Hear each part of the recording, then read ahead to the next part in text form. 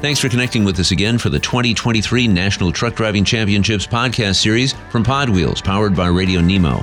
Beginning on August 16th, Pod Wheels and Radio Nemo of North America will be on site in Columbus, Ohio at the National Truck Driving and National Step Van competitions, which are hosted each year by the American Trucking Associations. As we get set to bring you the stories and take you behind the scenes with podcasts detailing the 2023 championships, we wanted to take some time to set the stage for the event. Jimmy Mack and the Radio Nemo team have collected some interviews detailing what's ahead at NTDC 2023 and what this championship series means for the industry. Jimmy is the co-host of Dave Nemo Weekends, which is broadcast each Saturday and Sunday morning from 7 to 11 a.m. Eastern Time on SiriusXM's Road Dog Trucking Radio Channel 146. For this episode of our NTDC podcast series, Jimmy catches up with the 2022 Grand Champion, Roland Bolduc, as he prepares to return to NTDC 2023 to seek his third career Grand Championship. As you'll hear, Roland has a deep commitment to safety and to excellence as a professional driver. Roland Bolduc, of course, is the defending Grand Champion. I want to point out, though, that he is a two-time defending champion. He won in 2017. It's good to have you, man. How you been? What's going on, and what's the good word? Always busy, always studying, always practicing. That's the way these things fall into place this time of year. And that really is kind of the deal, always practicing. I think about this all the time in my own job, the idea that I'll often slow down the way I'm talking to people in everyday life and will often be clearer than I used to be because I remind myself I don't want to fall into those traps. Roland, for the sake of those who don't know you, would you kind of take us through the early part of your career? I want people to get a chance to know who you are and not just as a two-time defending champion. That's cool enough. You've been in the industry a long time. I mean, every superhero has an origin story, so take us through it. I don't know about the superhero, but I'll tell you my story. I was born and raised in the trucking industry. My dad owned a truck, and he passed away in 2005. The family still owns the trucking company, Case Trucking in East Hartford. They also have a crane company, and I worked for them right out of high school for about 6 years, and, I want something bigger.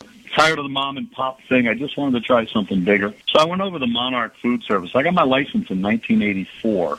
In about 86, I went over to Monarch Food Service, and I delivered Harlem, the Bronx, Lower Manhattan, the World Trade Center. I did all that New York stuff. And I tell you, that's what's going to hone your skills. Then when I left Monarch Foods, I said, I'm really tired of this time-sensitive work. I've got to find something with a little less time-sensitive. And then I started working for FedEx. But I've been there for almost 30 years now. Let me ask you this kind of situation about the New York story, kind of get down to it, because we have a regular contributor on here, comes on for Education Station, says that what you're really getting paid for is not driving, you're getting paid to back up. And his point being that it's the tight squeezes and the small spaces and the blind spots is really where the truth of the driver meets the road. Can you talk about, in those early days in New York, do you ever kind of reference them as you're kind of going back through things and saying, God, if I'd known then what I know now? Not that you didn't handle it well, but are you able to kind of call upon that in your past and be like, this is just like that, this reminds me of this? It kind of does fall into that because he's so true. You don't get paid to drive in New York. Anybody can drive through New York. It's backing in New York. That's the difficult part. Since New York, since all those maneuvers that I was doing in New York, I always feel now, no matter where I drive in, I can back out. And it's from those days where I get that confidence that I can back out of anywhere that I've driven into. By the way, just one more kind of quick thing about New York. It certainly teaches you a very different way of speaking, doesn't it? I mean, there's a very different way of communicating your emotions and your desires when you're trying to kind of maneuver a truck through the city of New York, through any of those boroughs. I'm thinking the Bronx in particular. When were you driving in New York, by the way?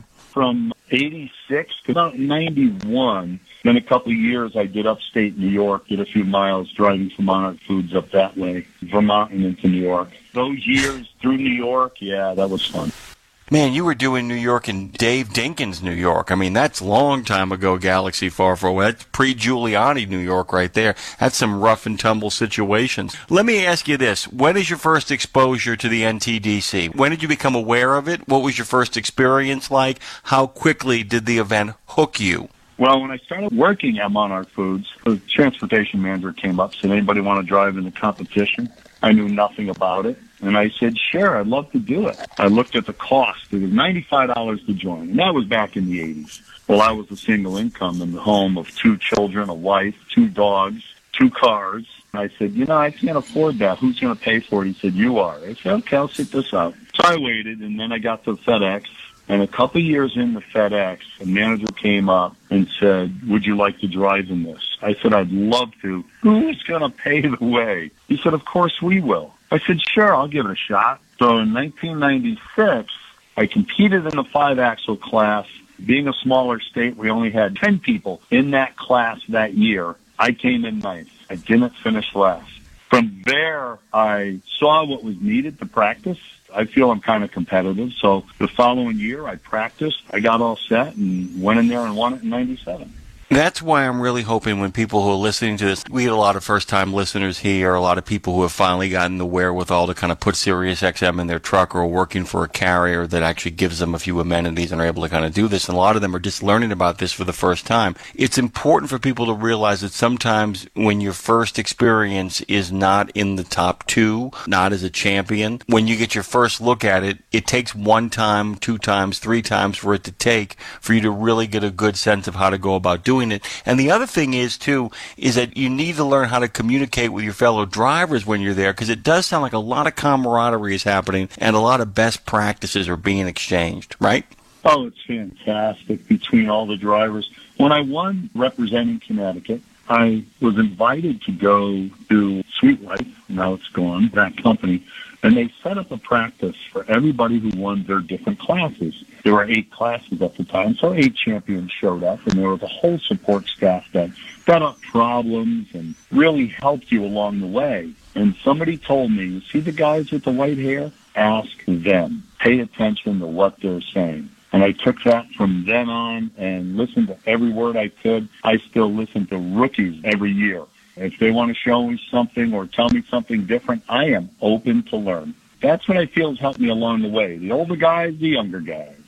That's a really important thing that Roland points out here. But it's important to remember that the atmosphere at this thing is not one of out to get you. It's out to be the best among the best. Roland Bolduc, a friend of the show, joins us this morning. It's great to have you back here and great to be able to see you next week as you go on to defend your title, 2-time winner. Roland, what does it take to win? I guess is one of the most basic core questions anybody can ask you. But what does it take to really put together a championship season? First of all, you got to drive safely throughout the entire year. You cannot have an accident or an incident on your record. So you got to have a clean record. And you got to really pay attention to safety, because if you get injured on the job and you go out more than 29 days, you're also disqualified from the competition. So safety being number 1. Number 2, we do practice quite a bit. What you said, the Rodeo Research and Development Facility. The friends that I've gained over the years also help with practice. That's what we really try to do, is practice and get that laser focus going for next week's date. I still got a little practice tomorrow morning that we plan on doing, and that should be about it until the Nationals. Still going to tweak it a little bit more tomorrow morning. And then there's a book you got to read. As soon as that book comes out, I compare it to the old book from last year to see what's new, and then that one is just study, study, study. The other thing is, too, is that I realized, walk with me to left field for a second here, Roland. I promise you I'll get you out of it. We'll get to home plate eventually. The San Francisco 49ers, when they draft football players, will not let them sign a contract until, of course, they take their financial responsibility management class. They won't let them do it, because what they don't want people doing is coming back 4 years later wanting to renegotiate a contract that they've run out of money on. A lot of pro football players, athletes, will often have camps where they invite their fellow quarterbacks to come in and show them the best possible tips. Talk about the idea of being injury-free, not just accident-free, but injury-free. There really is, if you're going to decide to make this jump, a commitment to taking the same sort of approach that a professional athlete has to do. I mean, in the sense that you make sure that you have no outside stresses, handle your finances well, handle your physical body well, and if those 2 things are in place, then, in fact, you can then focus on your driving skills. Correct? Well, what the 49ers are doing are making sure all their players get all their ducks in a row. You can't have them all over the place and then sign the contract and then try to straighten it out. We're kind of doing the same thing. The companies want us to keep our ducks in a row, stay safe, injury-free, accident-free. That is the most important part of this. When I first started doing this, I kept hearing from fellow drivers, the managers are getting bonuses. I said, no, what they're gaining from this is safety.